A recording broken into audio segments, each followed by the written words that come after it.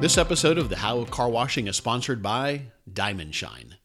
Diamond Shine is the premier car wash chemical manufacturer dedicated to maximizing the profitability and performance of car washes nationwide.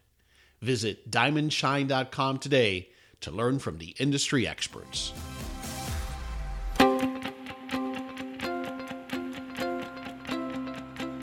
Welcome to the How of Car Washing, the podcast that helps the car wash owner, operator, and manager address the challenges and opportunities associated with building and running automated car washes in today's fast-paced environment. And now, here are your hosts, David Begin and Henry Lopez. Hi, this is David Begin. Welcome to the How of Car Washing. My guest today is Derek Kaufman from Swartz Associates. This is a two-part series, or I believe it'll probably be a multiple-part series. We'll keep going, but Derek and I are finishing up our conversation on automotive aftermarket technologies. What are some of the new technologies that are going into vehicles? And what can we expect in the future for vehicles? I know there's a lot of changes that are happening in the market. There's a lot of media and press out there talking about autonomous vehicles and how that's going to change the landscape as we know it, as far as how we drive and how we ride in vehicles and what that's going to do to roads and what that's going to do to insurance and different things like that. I was thinking, Derek, as I was driving yesterday, the frustrating part of being in traffic, but also the use of this technology in autonomous vehicles will probably decrease the road rage problems that people have when they're driving in cities and highly dense areas. That could be a very interesting issue, David, because you think about the fact that autonomous vehicles will be doing exactly the speed limit everywhere they are. So they won't have road rage, but I wonder about the people around them who are limited in that that you're used to going slightly faster than the speed limit.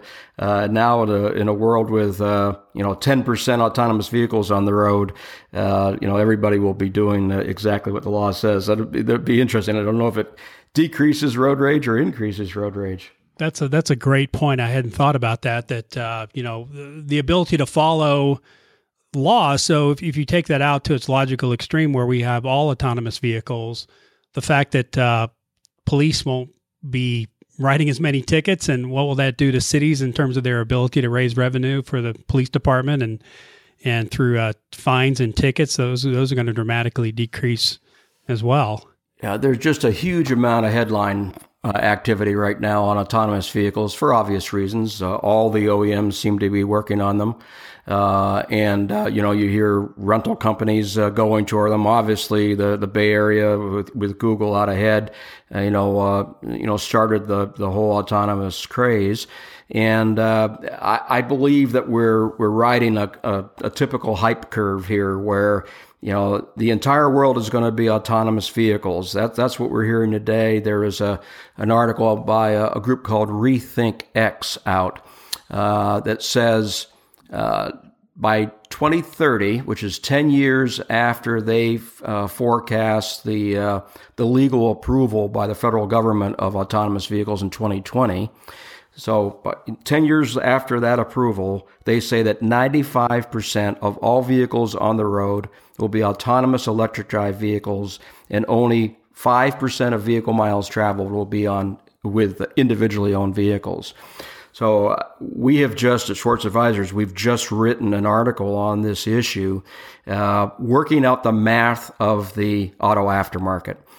Taking the 270 million cars that are on the road today, the fact that we put 17 million new cars in each year, and we subtract or scrap about 4.2% right now.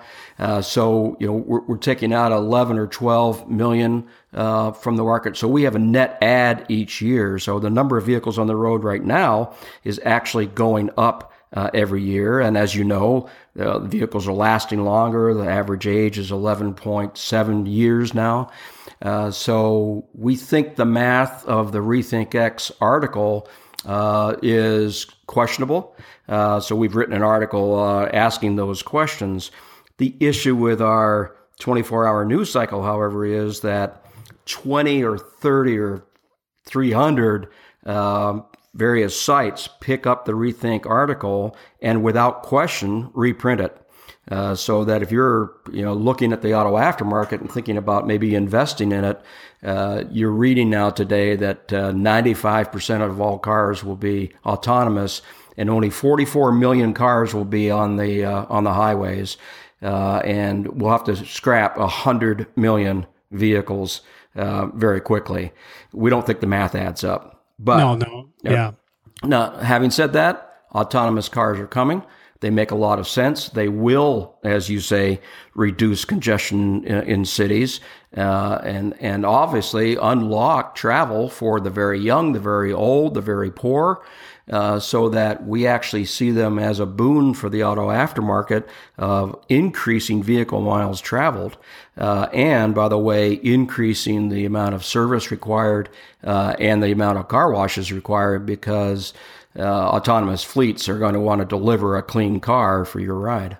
Yeah, yeah. So I want to talk about the scrap rate, because I think that's an interesting statistic. So are those cars that are disappearing to other countries? I know a lot of cars that I see being sold at auction here, at least in Colorado, if you go down I-25, a lot of them being towed down. If it's an older vehicle, it's being towed to Mexico to be fixed up and sold down in that country. Is that considered a scrapped car, or are you talking about actually going to the crusher? No, I'm talking about attrition. So vehicles leaving the roads of the United States, however they leave. So not crushing them. If you remember back, was it 2009? I think yes. We had cash for clunkers.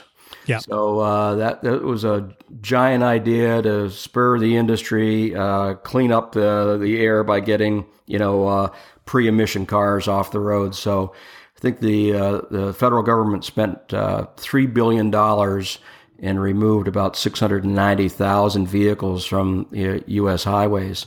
So with that math, it will cost the federal government $400 billion to do the 100 million cars off the highway. And obviously, cash for clunkers didn't work very well because it took perfectly serviceable cars away from low-income people who need them. Right. Right. So it kind of worked against what the intention was. And, we think that the mandates of forcing people out of being able to drive their cars is a very contentious issue, and it won't happen in anywhere near the 10 or 15 year time period that Rethink X thinks it will happen. Yeah, yeah. So that scrap rate has come down over the years, I would imagine, over the last 20 or 30 years. Absolutely. Obviously cars rusted out more often, so the quality is up. Completely viable of replacing engines or doing major engine work on a 10-year-old car now. It didn't used to be. And, that average age has gone up from 11.4 or 5 to now 11.7. So there's a ton of 15 and 20-year-old cars, driving there. And I think the scrap rate used to be in the mid 5s, and it's down to 4.2. Okay, that's interesting. Seeing the cars come off. So are we seeing a net increase in cars then, do you think? We are, as long as you don't get into a 2008, 2009, economic period. We're putting 17 million new cars into the vehicle, or the VIO, the vehicles in operation, and we're taking 11 or 12 out. So we do have a net add every year. Okay.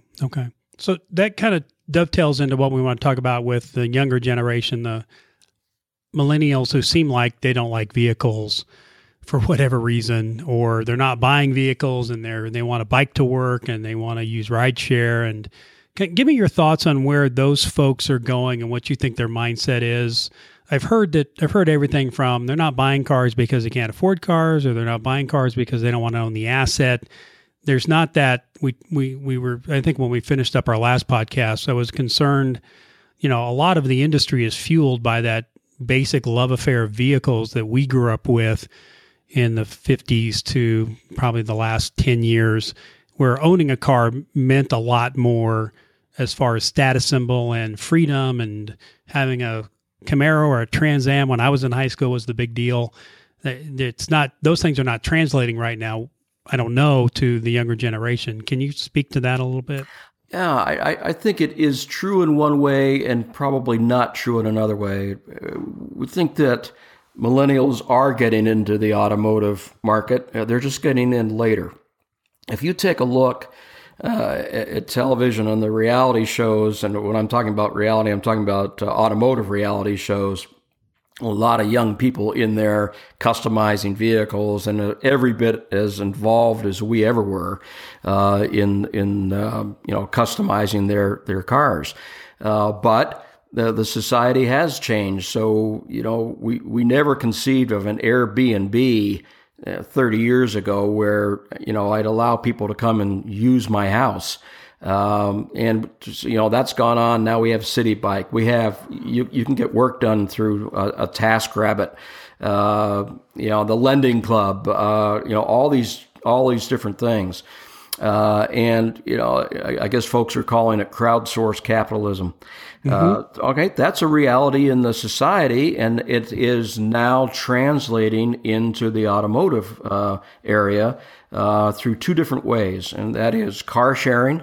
And you see, the GM and Ford. I mean, all of the vehicle manufacturers looking really hard at the various car sharing platforms, and wanting to play in that game. But then you also have fractional ownership. So fractional ownership probably is a way to think about it, is the next extension of leasing. I think that over 30% of vehicles now being sold in the United States are leased vehicles, simply because the price of vehicles has gone up so much. So more and more people are leasing. It's over 50% of luxury brands are leased.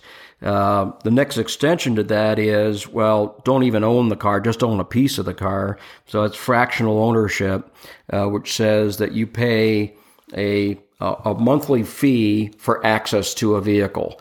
So there's a group called Clutch in Atlanta, where they have three different pay rates. I think it's $750 a month and $950 a month and $1,400 a month for different levels of cars. The $750 gets you a 2013 through 2015 car. But the interesting thing for our industry is to think about is that the offer is that for that $750, your insurance is covered, your maintenance is covered, the warranty is covered, any of the service related to the car is covered, and by the way, detailing on a yearly basis can be covered as well. And Clutch says if you need a pickup truck for the weekend, get a pickup truck. If you're going on vacation to Disney World and you need a van to haul the family, you get a van for a week. You go into the coast, get a convertible for the weekend. And so you have this constant access to different vehicles like a rental company, but it's all within your monthly fee. We see these kinds of group ownership of cars, and there's been a couple others, by the way. Volvo is experimenting right now, and Audi is too, with multiple owners of the same vehicle. And you just get access to it on a shared basis. This changes how car wash operators look at the future, because it converts you from a business to consumer play to a business to business play, where you're dealing with the fleet and trying to figure out how to handle the cycle of cars coming off of a fleet type of operation. So I think it's something real. I think it will expand. Cadillac, by the way, has something called Book. It's a little bit more expensive. It's $1,500 a month, but you get to choose any Cadillac model that you want, and you get to change the model multiple times in a 12-month period. So these are real things that our industry needs to watch. This episode of The How of Car Washing is sponsored by Diamond Shine.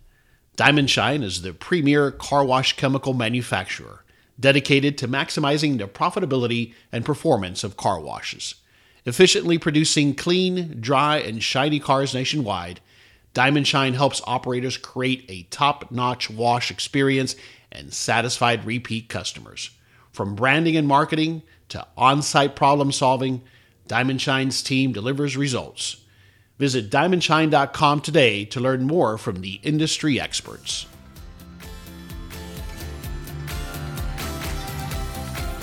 I'll be honest with you, Derek. I have no idea what I spend on vehicles a year because I mean, I'll track my gas. Yeah. I don't track my insurance. I'm capturing all this information, but I've never put together the cost. I've got 3 vehicles. Yep. What's it cost for me to own these 3 vehicles? And it's probably a lot more that, when you think $750 to $1,500 a month, I think that's a lot of money, but probably in hindsight, it's not. Well, if you take a look at I thought when I saw the 1,500 Cadillac, I recoiled at first and said, boy, that's a lot of money per month. But then, just as you said, you begin to break it down. So you have the car payment itself. Let's say that's $400 or $500 of the 1,500. Might be more. Might be $600, $700, $800. Right. Yeah. Right. And then you have insurance. You have the maintenance that goes into the vehicle. You have if you care about your car and you're washing your car and you're detailing the car once a year, you have that expense.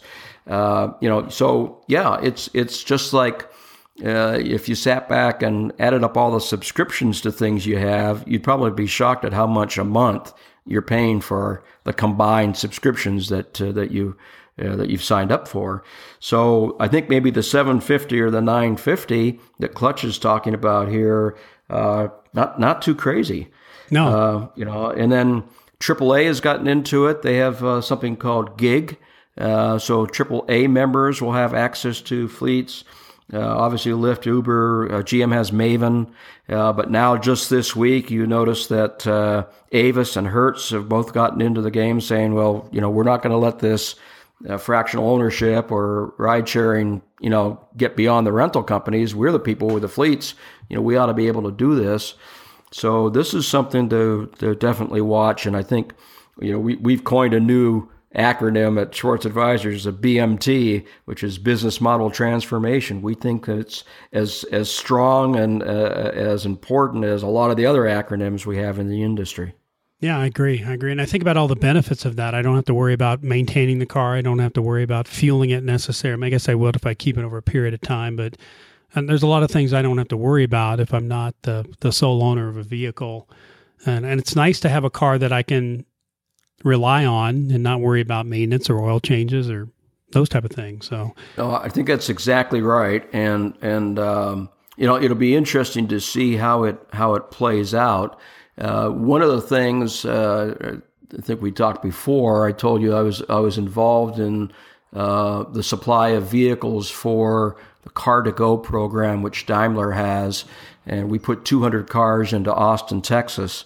And one of the key challenges of that program, the Car2Go allows you to pick up a car. You have basically a credit card that gives you access to a locked vehicle. You get to pick it up, drive it, and drop it off and not take it back to where you picked it up. Oh, it's a unique feature. Well, from a logistics standpoint, though, we want to deliver a clean car and a fueled car to people. So now the Car2Go platform in Austin is chasing 200 cars. And if you need to scale it up, now you're chasing 500 cars and trying to, with cameras and things, understand the cleanliness of the vehicle and the readiness for application. So it's a logistical challenge that's pretty complex. What I'm interested in, though, is that aftermarket service shops and aftermarket car washes can certainly be part of that solution as long as these companies are getting in early to the cycle so that the fleet companies don't need to put in their own infrastructure because the infrastructure is already there. Why do they need to invest in it? If we can strike a deal that says we've got the infrastructure, we'll play ball based on your timetable, that's the challenge of the deal. Yeah, definitely agree with that. My mind whirls as we talk about this. How do I get on the front end of it as a car wash operator to start convincing people? I have some local neighborhood Hertz company that washes their cars with me, but they use the basic wash. They don't buy a $15 wash. They're buying a $5 wash, and They vacuum it themselves. They don't, we don't offer that service, but that's not probably something they're going to pay for. So these companies look at these costs, the cleaning costs, very closely, and that's a controllable cost. And as they put pressures on their regional and district managers to control costs, that's one thing that I see going by the wayside. I'll see them, depending on what's going on with the company, I'll see increases in car washes and decreases depending on how much money they're spending. But for us to get out on the front end of that, I think is going to be very important to convince them that we can do it quicker and cheaper than they can with labor. So I think you're exactly right, and as you say, make it up in volume, right? Yeah. It's going to be a lot different. They're not going to be. They're not going to be interested in the $15 wash. So a business-to-business model is going to be very, very different for us, and we're going to have to figure out how to do well in it and thrive. And people will, and they'll get it figured out. But it's a lot different than the business-to-consumer market. We're not appealing to the psychological aspect of getting your car washed and feeling good and taking care of a vehicle because you love the vehicle. You're taking care of it because it's one of many assets a corporation owns. Exactly right. Well, and come back to the same thing with autonomous. I'm not going to feel anything for my autonomous car that comes to pick me up. So that is a change that we've got to figure out, because I fully agree with you that I always tell people that it's always a happy day for me when I go and get my new tires, a set of tires on the car. Why? I don't know why. I always feel good about putting new tires on my vehicle because I care about the vehicle and I want to keep it and I maintain it. But it's because I own it. And what this the whole Bay Area convention here is, you don't need to own anything in the future. And what that stems from is the fact that from San Francisco all down to Palo Alto, you can't afford to own anything. Right. So everybody is shared up with everybody else in apartments. I mean, it's just part of the cost of living in the Bay Area. And so everybody makes giant salaries at these various programming or coding companies. But from a quality of life standpoint and the application of the dollars, great weather, great food, not necessarily great accommodations. Right. Yeah. And they're starting to see those struggles in that part of the area when it comes to that. It is ironic. That's why I don't live there. And that's why probably you don't live there. We enjoy wide open spaces and a little larger homes that we might be able to own. So yeah, it is a different mentality. So a couple questions. So talk about the media. The media is overblowing this whole thing with autonomous as far as it's going to be here tomorrow. Is that just typical news cycle nonsense, or is there anything else driving that? I know with a 24-hour news cycle, these news channels have got to fill it with something. But is there any reason for it, or it just kind of it tickles people's ears? I think it's filling space, and it's doing so without critical thinking about what you're filling it with. I have a routine in the morning. I have an iPad, and I get up and I have my breakfast, I have a cup of coffee, and I'll scroll through several news sites on the iPad. I do Flipboard and Feedly, and I've got my Apple News. I notice a pattern where, first of all, the same story shows up 20 times in a morning. It's been picked up, and they have space to fill, and this thing it's got to be refreshed every so many hours, and so they're going to pick up this article from RethinkX and run it. They don't contact RethinkX. They don't ask any questions. They don't contact the Auto Care Association or the International Car Wash Association to find out what the numbers are of the industry. They just run the article. So you have this kind of critical mass of news that happens to be incorrect, or at least not fully analyzed, and it becomes fact over time. And we see it in the political realm, times 3,000.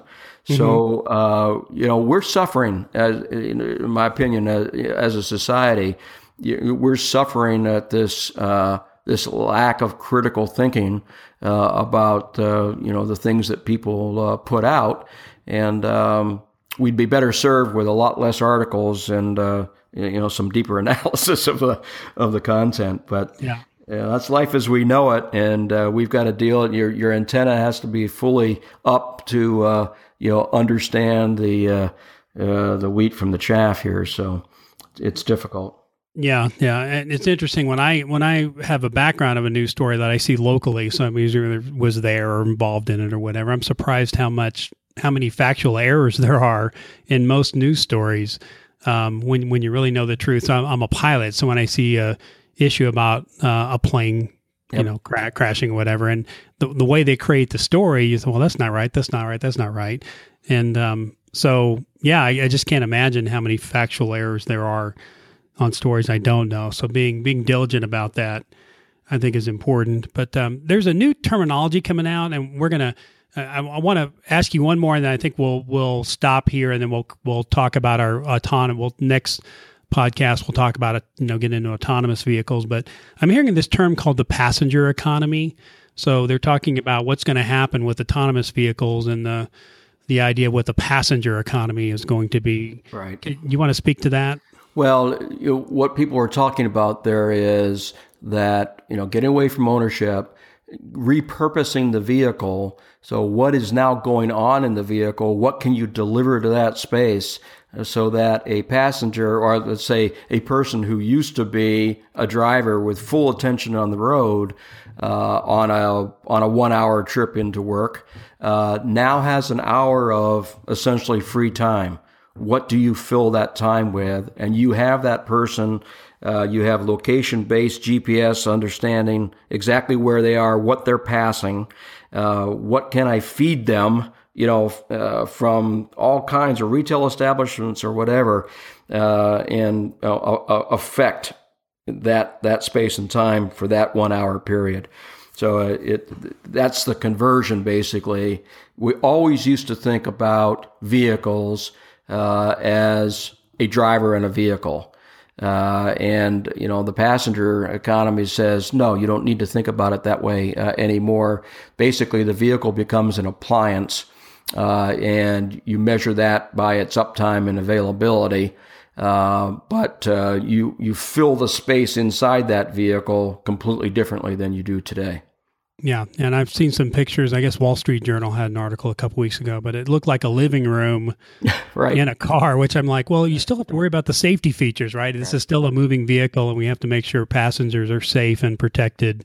So it's not going to quite be a living room type of environment, but that might be an example where people are trying to stretch out their ideas further than maybe what reality or what common sense. Exactly right. And so we don't understand yet, and that's why I think that the adoption rate here has just got to be much longer than we're telling ourselves it is today, for all the implications of riding backwards in a car and having that car hit something or be hit. And what does that do?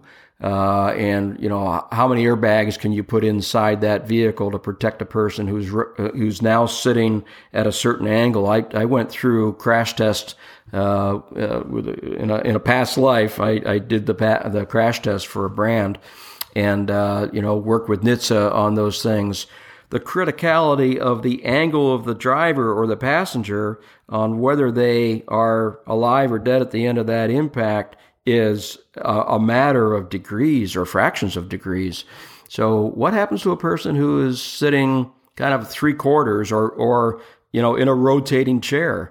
There's so much to think through here that I just think it's a lot longer adoption curve than we think it is. Yeah, I definitely agree with that. And you're a big champion of the aftermarket technologies and what it does. Do you want to speak to how aftermarket technologies, how they're going to impact all these things we're talking about?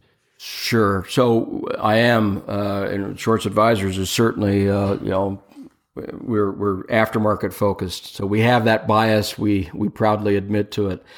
we've watched telematics, the embedded telematics in vehicles, and all the things that vehicle manufacturers can bring you. Geotab and Automatic.com and a number of other telematics providers can bring you too.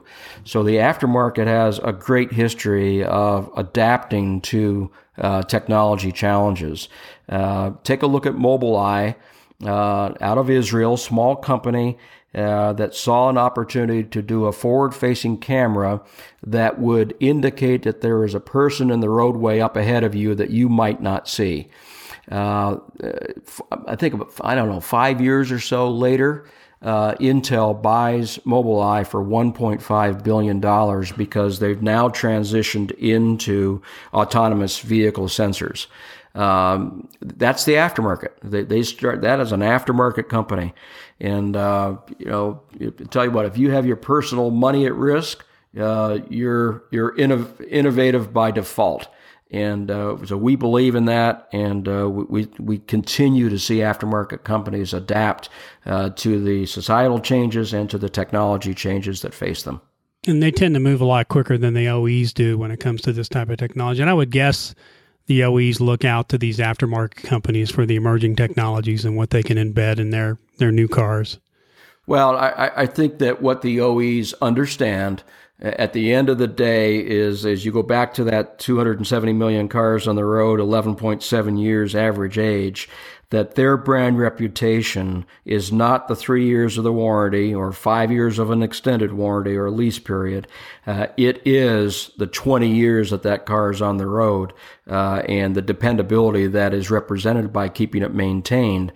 And in order to accurately maintain it, they need to provide the information for the aftermarket to do that. And that's just a fact that the numbers tell you has to exist. Yeah, that's tremendous. Yeah, exciting. So for my 2008 Toyota Tundra, there's hope that I'll be able to take advantage of some of these technologies, which I'm excited. In my 2004 Chevy Silverado. There you go. Well, let's go ahead and end this particular podcast, Derek. And I think on the next one, I want to kind of dive into autonomous vehicles and some details, and you can give us your thoughts on that. So thanks so much for this episode. We'll look forward to the next episode of The How of Car Washing. Thanks for joining us on this episode of The How of Car Washing. And thanks to our show sponsor, Diamond Shine. Please visit us at thehowofcarwashing.com for the show notes to this episode.